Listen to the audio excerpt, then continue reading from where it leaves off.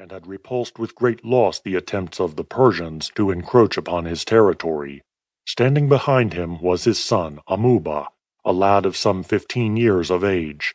The king and his counselors, as well as all the wealthier inhabitants of the city, wore, in addition to the kilt and linen jacket, a long robe highly colored and ornamented with fanciful devices and having a broad rich border.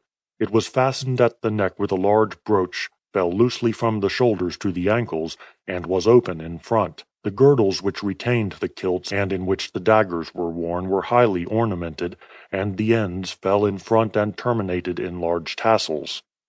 All wore a profusion of necklaces, bracelets, and other ornaments of gold. Many of the chiefs wore feathers in their helmets, and the greater portion of all ranks had figures tattooed on their arms and legs.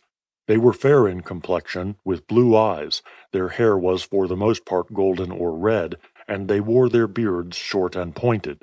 The young Prince Amuba was attired for the field. His helmet was of gold and his cuirass covered with plates of the same metal. He listened with suppressed impatience to the arguments of his elders, for he was eager to be off, this being the first time that he had been permitted to take part in the military expeditions of his country. After listening for some time and perceiving that there was no prospect of the council breaking up, he retired to the large hut adjoining the council chamber. This served as the dwelling place of the ladies and their family. It was divided into several apartments by screens formed of hide sewn together, and hidden from sight by colored hangings.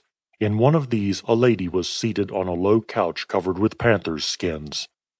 "They have not done talking yet, mother. It has been a question as to where we shall assemble to give battle. It does not seem to me to make much difference where we fight, but they seem to think that it is most important, and of course they know more about it than I do. They have fixed upon a place at last. It is about 15 miles from here. They say that the ground in front is marshy and can hardly be traversed by the enemy's chariots. But if they cannot get at us, it seems to me that we cannot get at them. Messengers have been sent off to order all the contingents to assemble at that spot. 6,000 men are to remain behind to guard the city, but as we mean to beat them, I do not think there can be much occasion for that, for you think we shall beat them. Don't you, mother?" "I hope so, Amuba, but I am very fearful." "But we have several times repulsed them when they have invaded our country, mother. Why should we not do so this time? They are much stronger than they have ever been before when they have come against us, my boy. And their king is a great warrior who has been successful in almost every enterprise he has undertaken. I cannot think why he wants to conquer us, mother. They say the riches of Egypt are immense, and the splendor of their temples and buildings such as we have no idea of. We have no quarrel with them if they will but let us alone." "No country is so rich that it does not desire more, my son. We have gold and are skilled in the working of it, and no doubt they anticipate that they will capture much treasure in the land. Besides, as you say, their expeditions against the Rebu have been several times repulsed, and therefore their monarch will reap all the greater honor if he should defeat us. As to their having no quarrel with us, have we not made many expeditions to the west, returning with captives and much booty? And yet the people had no quarrel with us. Many of them, indeed, could scarcely have known us by name when our army appeared among them. Some day, my son, things may be managed differently, but at present kings who have power make war upon people that are weaker than themselves, spoil them of their goods, and make slaves of them. I hope, Amuba, you will not expose yourself too much in the conflict. You have not come to man's strength yet, and remember you are my only child. See that your charioteer covers you with his shield when you have entered the battle, for the Egyptians are terrible as archers.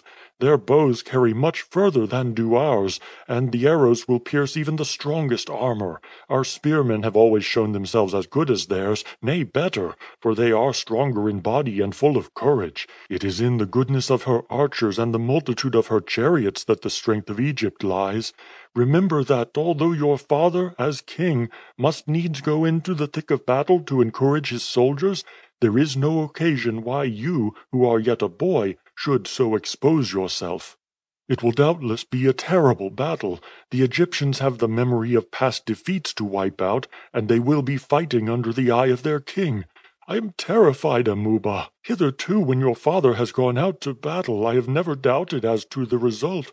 The Persians were not foes whom brave men need dread, nor was it difficult to force the whole.